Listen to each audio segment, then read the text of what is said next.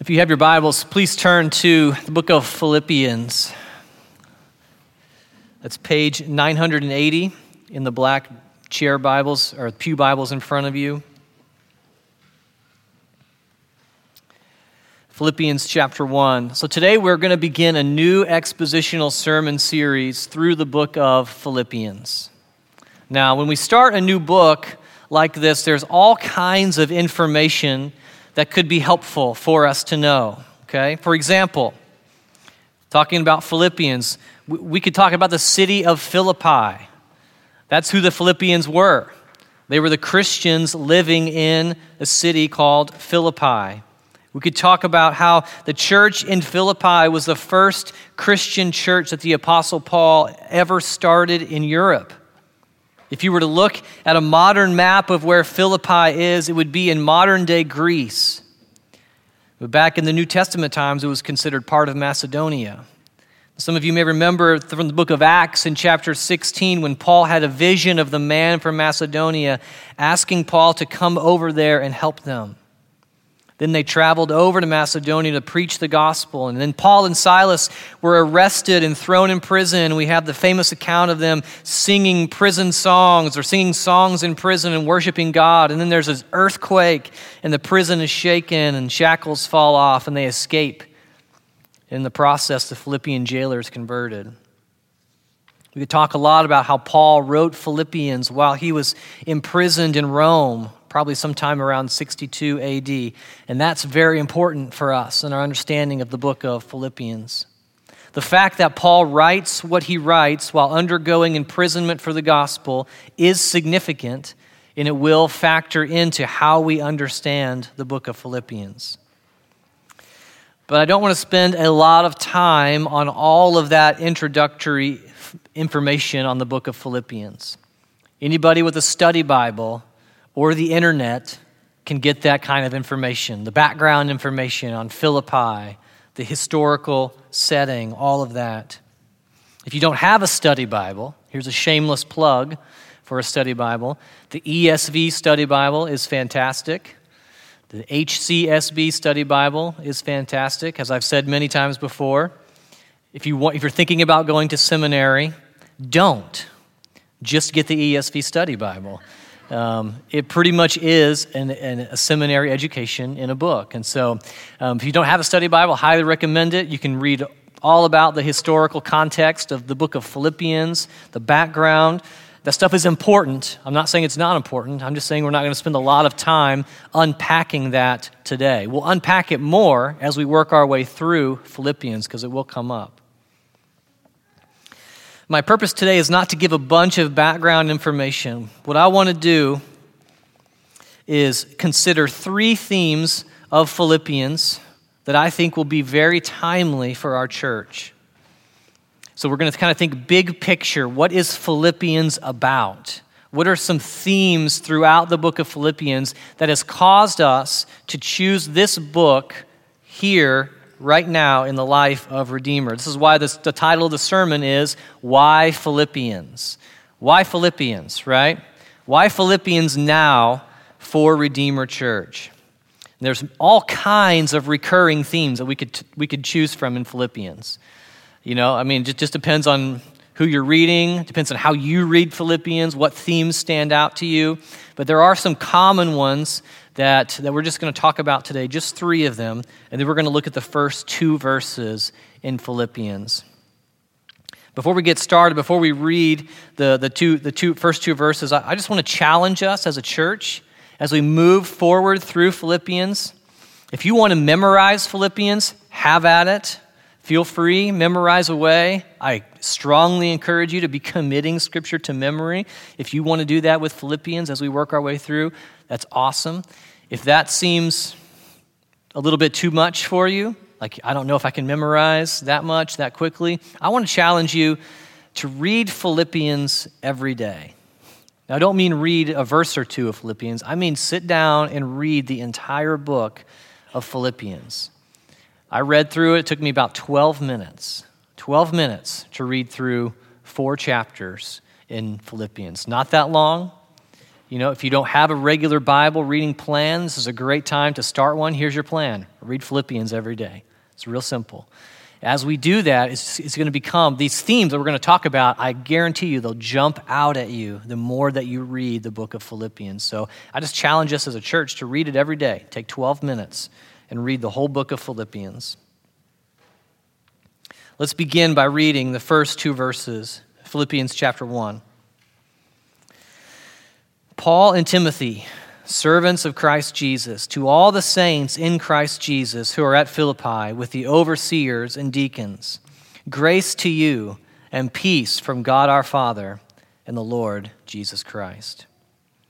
Like I said, today I want us to think about 3 themes of Philippians. Then we're going to come back to these 2 verses that we just read. But here is my first theme that I want us to see in Philippians for the next few months as we work our way through it. Number 1, so we're asking the question, why Philippians? Number 1, in Philippians we see joy and encouragement despite difficult circumstances. Joy and encouragement despite difficult circumstances. Now, Philippians is known for being the epistle of joy or the epistle of encouragement. Church, let's talk about joy for a minute. I don't want the word joy to be a throwaway word for us. It used to be that way for me. It used to be when people would talk about joy in the Christian life, I would just kind of like, okay, yeah, that's great. What's the next thing, right? Joy just sort of seemed like not that important. The older I've gotten, I've come to understand that that's faulty thinking. If we're going to understand what joy is, there is something we must first understand about ourselves, and this is very important for us to know. What you want more than anything is joy. Did you realize that? What you want more than anything is joy. Now, you may not know that's what you want more than anything, but it is. Think about anything else in life you're wanting, whether it be material things, spiritual things, or circumstantial things. The reason you want those things is because you believe they will increase your happiness or joy. Those words aren't always interchangeable, but sometimes they are. And this is not a bad thing, to want to be happy, to want to experience joy. In fact, this is the way God has created us. We can't live in this world and operate any other way. There's a guy named Blaise Pascal. He was a French mathematician from the 1600s. He was also a Catholic theologian. This is what he says about this idea of joy or happiness. He says, all men seek happiness. This is without exception. Whatever different means they employ, they all tend to this end. The cause of some going to war and of others avoiding it is the same desire in both, attended with different views. The will never takes the least step but to this object, the object of joy or happiness. This is the motive of every action of every man, even of those who hang themselves. You see, church, we are all joy seekers. The problem is that we think we will experience lasting, eternal joy in something other than God. That's the biggest problem with us. That's the original inclination behind all of our sin. That's the biggest problem. We think we will find more pleasure, more fulfillment, and more joy in a million other things outside of God. So most humans spend their lives pursuing all kinds of things in order to find this joy. What they end up finding is a lot of temporary happiness. And you can do that. You can do that with your life. Some people end up pursuing joy in very negative, destructive ways that lead to a life of pain and suffering and devastation. Think of drugs, addiction, violence, criminal behavior, sexual promiscuity. But other people find more civilized pursuits. They seek joy in things like possessions, food, their work, their family, maybe even good things like church life or theology. But at the end of the day, everyone is the same. Every person is after the same thing, joy. What they end up with is fleeting, temporary happiness. This happiness comes and goes based on circumstances or material possessions and moments of intense pleasure, maybe. But what if you could experience a lasting, unshaking contentment so deep in your soul, so grounded in the truth of Scripture, and so rooted in the sovereignty of God that absolutely no external circumstance could take that away from you? Church, that is what we need. And that is exactly what we all want. This is the primary reason why we've chosen Philippians for our church right now. Things have been uncertain and hard. The future might seem unknown. It's always unknown. We've never known the future, but we just feel it now maybe more than ever. The potential for conflict and confusion and division could be very high. I don't see that happening. I'm so thankful for that, but the potential is certainly there. All of these things have the potential to steal our joy or cause us to be driven and tossed around in the sea of uncertainty. But now more than ever, I want us to look to our Heavenly Father for that deep-seated contentment and joy. So how does Philippians help us here? Well, here's a few passages from Philippians on this idea of joy. Philippians 1, 3 through 5 says this: I thank my God in my remembrance of you. He's talking about the church at Philippi. Always in every prayer of mine for you all, making my prayer with joy because of your partnership in the gospel. Next, we have Philippians 1:18. Yes, and I will rejoice, Paul says. I will rejoice, for I know that through your prayers and the help of the Spirit of Jesus Christ, this will turn out for my deliverance. Philippians 1:25. I know that I will remain and continue with you all for your progress and joy in the faith. Paul saw himself as one working on behalf of their joy. Philippians 2, 14 and 15, do all things without grumbling or disputing. Some translations say without grumbling or complaining, that you may be blameless and innocent children of God without blemish in the midst of a crooked and twisted generation. What's the opposite of joy? It's grumbling, complaining. Church, do you find yourself grumbling and complaining a lot? I know I do. I am, just as Paul says, he's the chief of sinners, I am the chief of grumblers. My tendency is to complain and grumble. Philippians has a lot to say to me about that. Again, Philippians 4 verse 4 says, rejoice in the Lord always. Again, I will say rejoice. The Lord is at hand. Do not be anxious about anything, but in everything by prayer and supplication with thanksgiving let your requests be made known to God, and the peace of God which surpasses all understanding will guard your hearts and minds in Christ Jesus. That's joy, right? That's encouragement.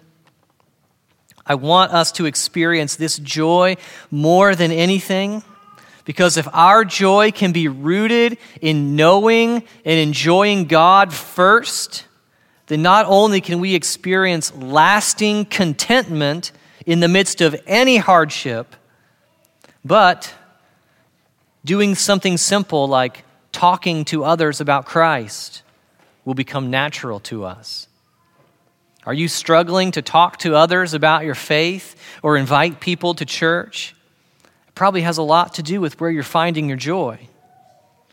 We talk a lot about what we love and what we enjoy, right? What do you talk about with people that you first meet? Things that are interesting to you, things that you enjoy, things that get you excited.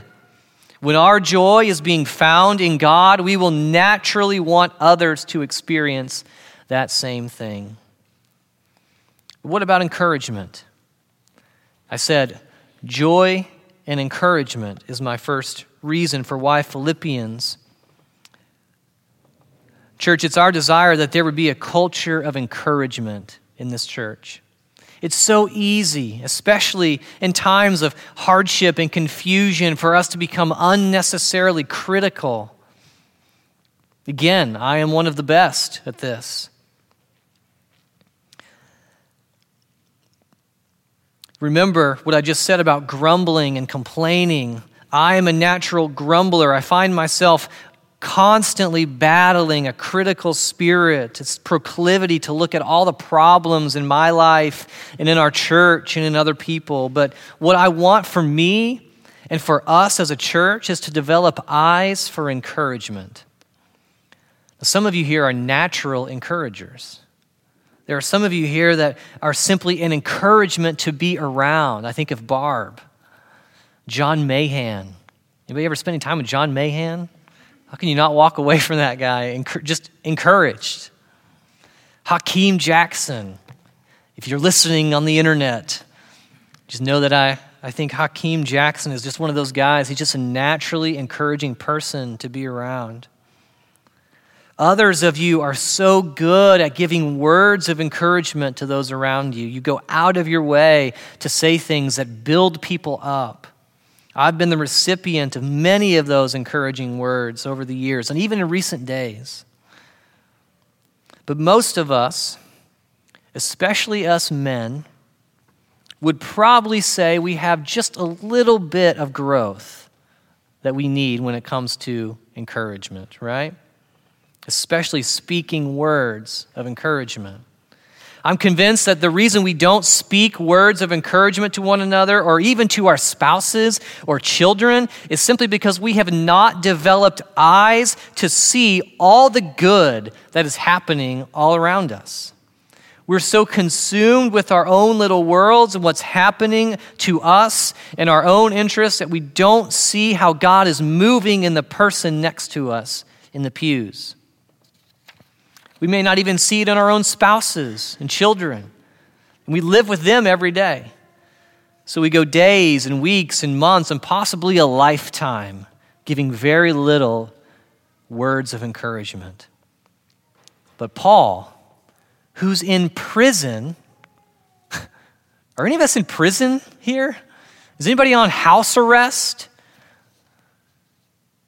But Paul, who's in prison, sees the good in the church at Philippi, and he points it out to them over and over in the book of Philippians. Here's just a few examples. Philippians 1:6.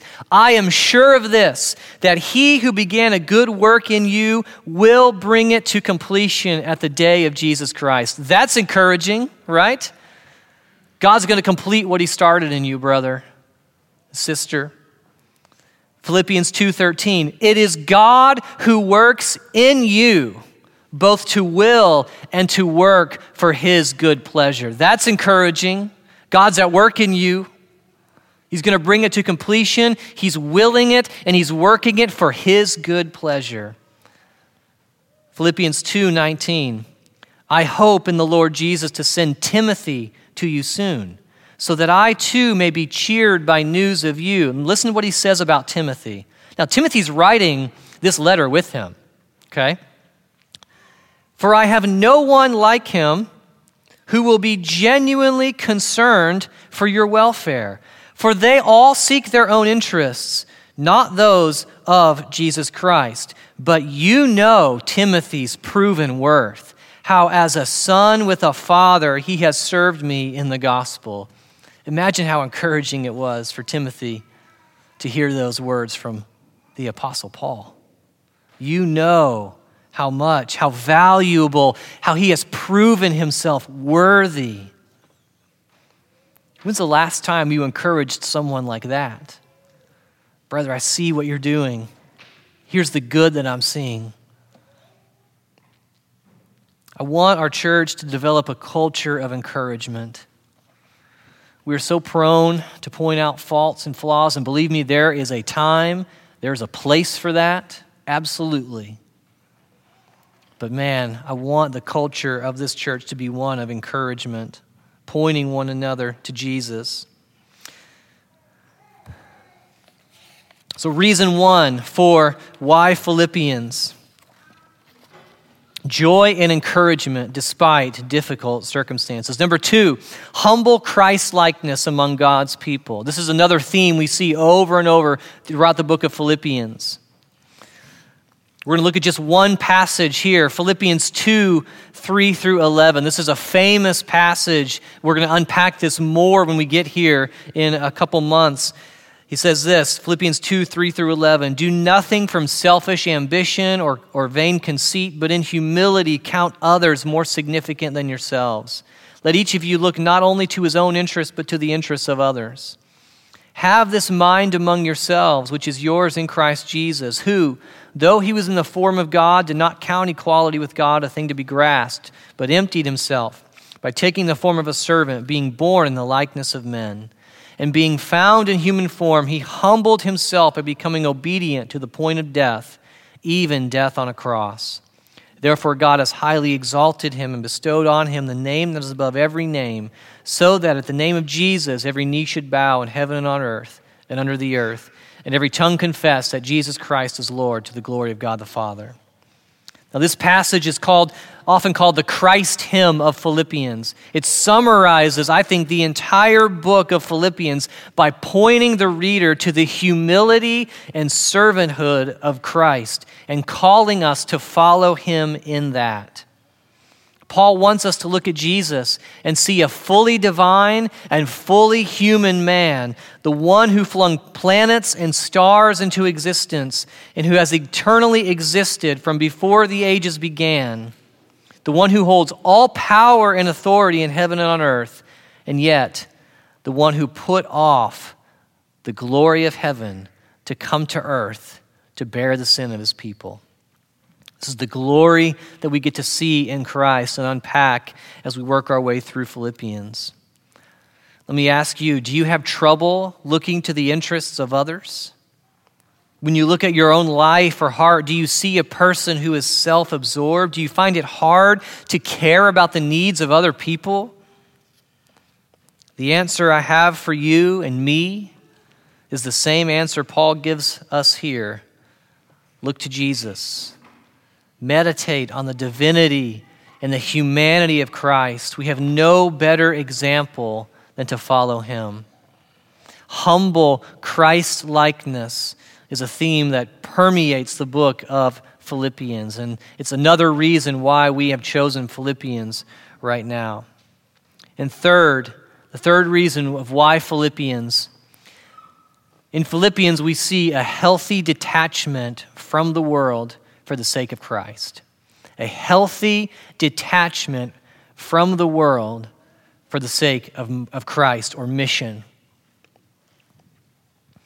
Now notice I say a healthy detachment from the world.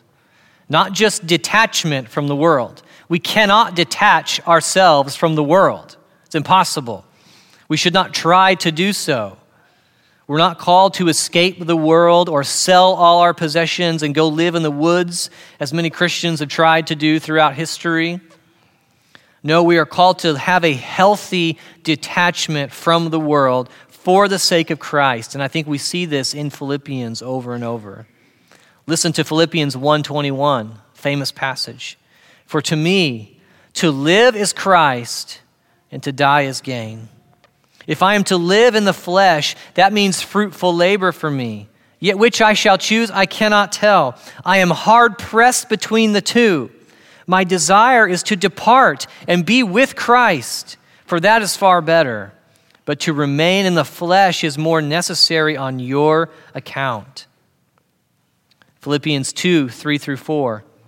We read this one already.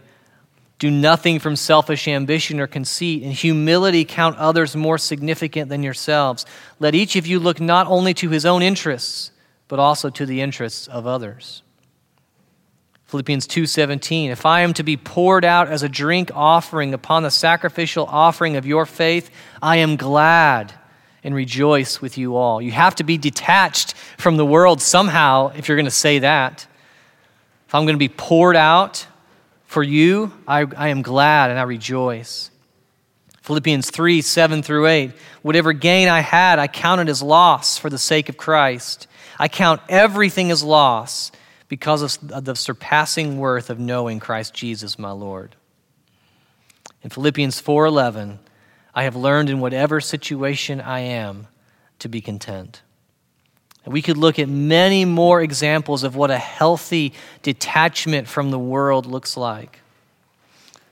We have to remember that the goal is not simply detachment from the world. It's detachment from the world for the sake of Christ, for the sake of mission. Remember what Paul says, to live is Christ and to die is gain. If I am to live in the flesh, that means fruitful labor for me. But I cannot tell, which one will I choose? Do I depart to be with Christ, or do I stay here on your account? So what's the goal of Paul's detachment from the world? Is it just his own spiritual progress? No. He longs to continue in ministry for their progress and joy in the faith. He gives up his rights and privileges for the sake of the church. His life is one of unyielding commitment to seeing the gospel proclaimed and believed among the nations. And church, we want this to become our focus too, more and more as we move ahead. We want us to be examining our lives for areas where we are too attached to the world. I don't know what that looks like for you. I can't decide that for you.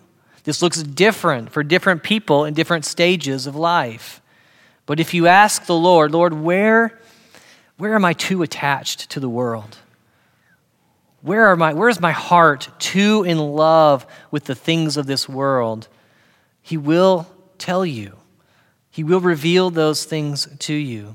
He'll help you recognize areas where you are too attached to the world. I want all of us to be willing to hand those things over to Christ so that we would be more able to be used by God for the cause of missions, evangelism, and the care of other people. That's what we see in Philippians, a healthy detachment from the world for the sake of Christ. Now, those are three themes. Those three themes are just three reasons why we have chosen Philippians at this time for our church. All of that is just introduction to the book of Philippians. So now what we're going to do is take the end of the sermon. It's not going to be much longer. We're going to look at three things from the first two verses of Philippians. Three things. We're going to see three callings that Paul mentions in the beginning of Philippians. Let's read it again. Philippians 1:1 and 2. Paul and Timothy, servants of Christ Jesus, to all the saints in Christ Jesus who are at Philippi with the overseers and deacons. Grace to you and peace from God our Father and the Lord Jesus Christ. The first thing I want us to see is that we are called to a life of service. Paul and Timothy identify themselves as servants of Christ. Now, this word servants is not the word for deacon. He uses that word later. It's the word for slave or bondservant. This word implies submission and commitment. If you know anything about the life of Paul, you know that calling himself a slave of Christ is not hyperbole, okay? He's not exaggerating here. Paul had every reason to quit following Christ, to throw in the towel, and walk away. He'd been imprisoned and beaten multiple times for preaching the gospel. He'd been stoned and whipped and shipwrecked. But why didn't he quit? It's because he knew his life didn't belong to him. He belonged to Christ. He sees himself as a servant first and foremost. One who is not deserving of anything good, he knows it, he calls himself a servant. Now, I have no doubt that Paul struggled just like we do. He was a sinner.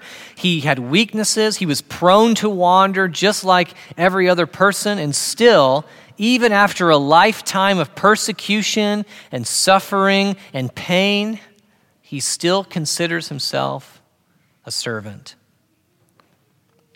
Now, who deserves a title of high status more than the Apostle Paul, right? If we think of the term servant in the Apostle Paul, I mean, yeah, we could be called servants, right? But Paul?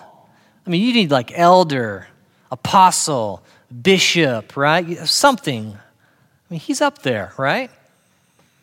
And yet, he identifies himself with those who are lowly and those who are forgotten. Now, how can Paul identify himself this way? How does this work? What mentality does he have to call himself a servant? Is it because he's a super humble guy? Well, maybe. But it has less to do with his servanthood and more to do with the one he's serving, his master. You see, the biggest reason why anyone would be proud of the title servant or slave is because they are not ashamed of their master. They want to be identified as a slave because they want to be identified with their master. Paul mentions his Lord, Jesus Christ, 3 times in the first 2 verses. It's clear that he wants to be identified as a servant of Jesus. What title do you think you deserve? How do you view your calling as a Christian, whatever it is God has called you to right now?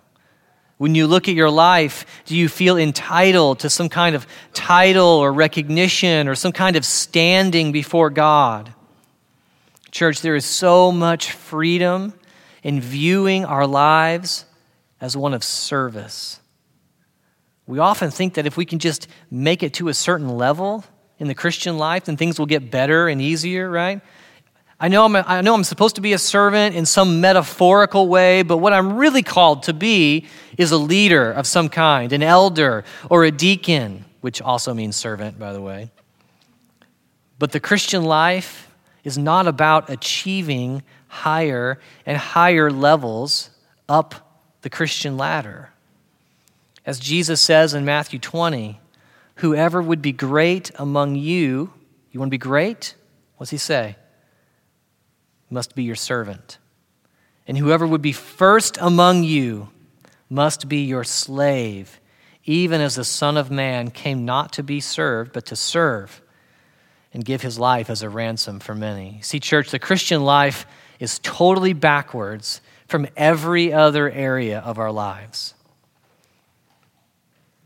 In the police world, when you get better at your job, you get promotions. You work your way up. You get a title. You get sergeant, lieutenant, chief. In a business world, CEO, right? You work your way up the ladder. You get titles. You get more experience. You get better on your feet. You get to handle yourself better. You get better at understanding how the structure works and less dependent upon the people above you, right? That's what it means to excel in almost every other area of our lives. Less dependent on other people. Less dependent on the person above you, so then you take his job, right? Or her job. The Christian life is backwards. It's the complete opposite. You want to go up? You want to move up in the Christian life? What does that look like? You got to get low. You got to lose it all. You got to forsake it all. You got to be willing to throw all of it away and become a servant. Growth in the Christian life is not more independence in getting out from underneath the help of someone else. Growth in the Christian life is greater and greater dependence upon Christ. That's growth in the Christian life. Paul considered himself a servant. Mothers, how often do you feel tired and worn out or forgotten? Men, how many of you feel like your life is just mundane, isn't amounting to anything, at least not anything important? Those of you who are single and you don't want to be, how often do you get angry about that and wish that God would have dealt you a different hand? Children, do you ever feel like your life isn't fair? And that you don't get the good things that you deserve? all of us need to understand this truth. If you want to do great things with your life, spend your life serving Jesus. Your life is to be one of service. That's what Paul calls himself, a servant. Paul and Timothy, servants of Christ Jesus. There's nothing better than being in the service of Christ. You will not regret it. We are all called to a life of servanthood. If we ever start to think that we deserve something good from God or we deserve to be served rather than to serve, we're missing the boat. It's detachment. Churches get off track when the members forget that they are called to pour themselves out in service to one another and those who are in need all around them. Second, what we see in these opening verses is that we are called to be ministers of grace and peace. Paul considered himself a minister of grace and peace. Now, it's easy for us to rush through Paul's greetings, right? When we read Philippians, we're like, okay, Paul, Timothy, servants of Christ Jesus, all the saints, Christ Jesus, who at Philippi, overseers and deacons, get it. Grace to you, peace from God our Father and the Lord Jesus Christ. All right, get to the good stuff, right? What do you really want to say to us, Paul, right?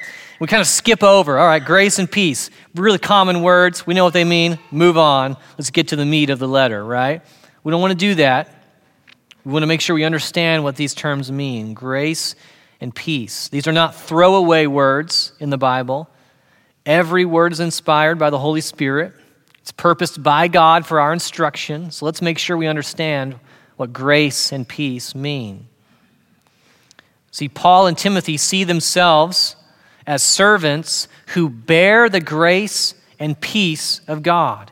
It is their mission. It's their job to spread grace and peace. That's what they're saying. Now, what is grace? Well, grace is a major theme throughout the New Testament. We probably know this. You could even say it is the central theme, perhaps, of the entire New Testament. Grace is simply undeserved favor.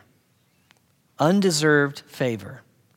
In this context, Paul and Timothy certainly have in mind the grace of God revealed in the gospel message of Jesus Christ. They unpack that later throughout the book. But the grace of God that Paul is referring to here is most fully revealed in sending Jesus to die on the cross for sin, sending Jesus to solve the biggest problem in all of humanity. What's your biggest problem? Sin that separates you from God. God has shown us grace by sending Jesus to pay the penalty for that sin so that when he was crucified 2,000 years ago, he actually bore the sin of his people on himself so that anyone who turns from sin in faith to him will have forgiveness of sin and the hope of eternal life. That's the grace that Paul is talking about. That's the grace that he's called to bear. But what about those of us who are followers of Christ? Do you see your life as one to be spent bearing the grace of God? That's what Paul's saying here. He's saying, receive grace and peace. Receive grace and peace. I want to give it. I want you to have it from me, from my letter you're about to read. Receive grace and peace. Now, how many of us think about this daily? That we are meant to be God's agents of grace, speaking grace into the lives of people around us. If you know who Paul Tripp is, he talks about this a lot when he talks about marriage or parenting. He talks about you are an instrument in the workshop of God's grace. You are an instrument in the workshop of God's grace. Do you see your life that way? That every day God has placed you somewhere in your home, in your classroom, in your job, whatever it is, you are there. That is the workshop of God's grace, and you are an instrument in his hands. You are there to exercise grace, to spread grace, to speak grace. You ever wonder why you work around so many people that are so unlovable? They're so hard to love. They get on your nerves. Those kids that you have to deal with. It's because God has you there to be an instrument of His grace. That's His purpose for you. That's what Paul is saying. We are servants of grace and peace. Now let's go. Let's every day meet the day and say, all right, Lord, help me to be gracious. I'm your instrument of grace. What about peace? Well, peace is the result of God's grace. Think about this. What happens when grace is extended? There is some offense, there is some annoyance, there is some off-color comment made towards you or someone else in your workplace. What do? You extend grace. What is the result of that grace? Peace. No conflict, right? At least that's the hope. Peace is the result of God's grace. When we come to share in the grace of God, how does that change our standing before Him? What does Ephesians 3 say about this? He says, but now in Christ Jesus, you who were once far off have been brought near by the blood of Christ, for He Himself is our peace. Apart from Christ, you see, we are all enemies of God. There is no peace between us and God apart from Christ. There is only conflict, okay? We are not cute, helpless, innocent little children. There's nothing for us other than destruction apart from His grace. But what happens after we receive the grace of God? That conflict that was there is laid to rest. The conflict between us and God is put to death, and now there is peace. But not only is there peace between us and God, there's meant to be peace among God's people. If peace marks our relationship with God, how much more should it mark our relationship with our brothers and sisters? Christ has broken down every wall of hostility that divides us. He has united us together and called us to a mission of spreading grace and peace. Now, church, peace doesn't just happen naturally, even for Christians. It must be fought for and pursued. It must be guarded and cherished. It takes conscious, concerted effort to live at peace with one another. You see, we oftentimes think that extending grace just means being nice to each other. That's not extending grace. There's no need for grace if we're all just being nice to each other. Grace is extended when there is an offense that requires it. That takes work, friends. That takes struggle. That takes absorbing that hurt, absorbing that offense to some degree and saying, I'm going to extend grace. That's a hard thing. But this must be guarded. If we want peace to reign in our church, if you want peace to reign in your home, grace is necessary. And last, we are called to a life with Jesus. So first we saw that we are called to a life of service. Next, we're called to be ministers of grace and peace. And third, we're called to a life with Jesus. Now, Paul mentions Jesus Christ or Christ Jesus 3 times in the first 2 verses. This should key us into Paul's priorities in writing this letter. Who is this letter really about? Is it about Paul? Timothy? No. Is it about Epaphroditus, who's mentioned later? No. Is it about the Philippians so that they know how wonderful that they are? No. This letter is about the Lord Jesus Christ. Christ is mentioned 37 times in this letter. You can look at this letter. I mean, it's basically 3 pages. 3 pages. 37 times Paul mentions Jesus Christ. That's over 9 times per chapter. This includes deep, theologically rich insights into Jesus' divine and human nature, like we saw earlier. It includes information about what Christ's death and resurrection means for believers. It's the gospel of Christ is mentioned. The glory of Christ is mentioned. The suffering of Christ, the day of Christ, the interest of Christ, the work of Christ, knowing Christ, gaining Christ, faith in Christ. And the list could go on and on and on. Philippians is a Christ-centered letter from beginning to end. Paul, more than anything, wants his readers to view their lives, like I said, as instruments in the hands of Christ. They do not belong to themselves, but they belong to Jesus. It's only in that realization that we find our true joy and contentment, our true identity as God's people, and our true calling as servants of our perfect Master. Everything Paul says is meant to point us to Jesus as the fulfillment of every need that we have. So we are called to a life of service. We are called to a life of grace and peace, and we are called to a life with Jesus.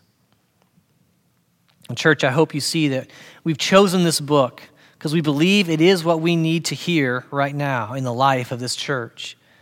Yes, there are other books that would be good for us to spend time in, other letters. All of Scripture is breathed out by God and is profitable for us. But our hope is that as we make our way through Philippians over the next several months, we will see these 3 themes that I talked about at the beginning come alive over and over. Joy and encouragement in the midst of difficult circumstances. That Christ-like humility would mark our congregation, and that we would experience a healthy detachment from the world for the sake of Christ. When we come together for the next 3 Wednesdays to pray, these are all things we can be praying for. If you're going to fast this coming Tuesday or Wednesday, and you think, what are some things I can be praying for? What's the point of my fasting? Here they are. Here's 3 things we can be praying for our church. Joy and encouragement, Christ-like humility, and healthy detachment from the world. One last thought. Even as we think about all the ways we want to change and all the ways that we fail to live up to God's biblical standard. I mean, I don't know about you, but when I read joy and encouragement, Christ-like humility, and healthy detachment from the world, when I think about those things, my response isn't, yes, let's get excited. My response is, I don't meet that standard. I mean, there's a lot of areas in my life that are not a healthy detachment from the world. Let's remember one thing, though, that Christ already is all of these things for us. Do you feel like joy and encouragement are elusive and always out of reach? Remember that Christ is still with you. He longs to bless you with joy and encouragement, even if you aren't experiencing it right now. When you think about humility, do you just feel like a failure? Remember that Christ has fulfilled all humility for you. You don't have to be perfectly humble for God to love you. His love has already been purchased for you by Christ. And does it feel like you are more in love with the world than detached from it right now? Does it seem like it has a death grip on your heart and your affections? Well, take heart, because Christ has already fulfilled all of that righteousness too. He was the perfect balance of loving sinners and hating sin. He was the perfect balance of living in the world but not of the world. He was the perfect balance of saying, not my will, but yours be done. And in all of this, he His righteousness is now yours. So don't be overburdened with fear and impossible expectations today. Let's all pursue holiness together as a church. That's exciting to me. When I think about us as a church pursuing these things together, knowing that our holiness was already bought and paid for by Christ. So let's jump into Philippians with both feet. Let's swim in the deep end and go down here and there to see what treasures lie beneath. But let's also be ready to jump out and take those treasures to our friends and neighbors and even those that would consider us to be enemies. And let's pour our lives out in service to our Master, Jesus Christ. Please pray with me. Heavenly Father, we thank you for the book of Philippians. We thank you, God, that in such a short book, 4 pages, 4 chapters, we see so much glory. We see so much truth revealed to us, so much conviction to be had, but also so much encouragement and joy.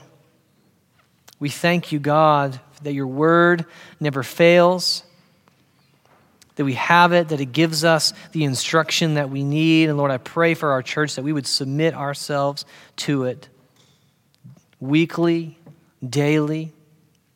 I pray for our families, Lord, that our families would be built on the foundation of your word. And may you work these things in us, joy and encouragement. Lord, let there be a culture of joy and encouragement here. Let there be a culture of humble Christ-likeness. God, teach us what it means to be humble. And Lord, I pray that you would work in us a healthy detachment from the world.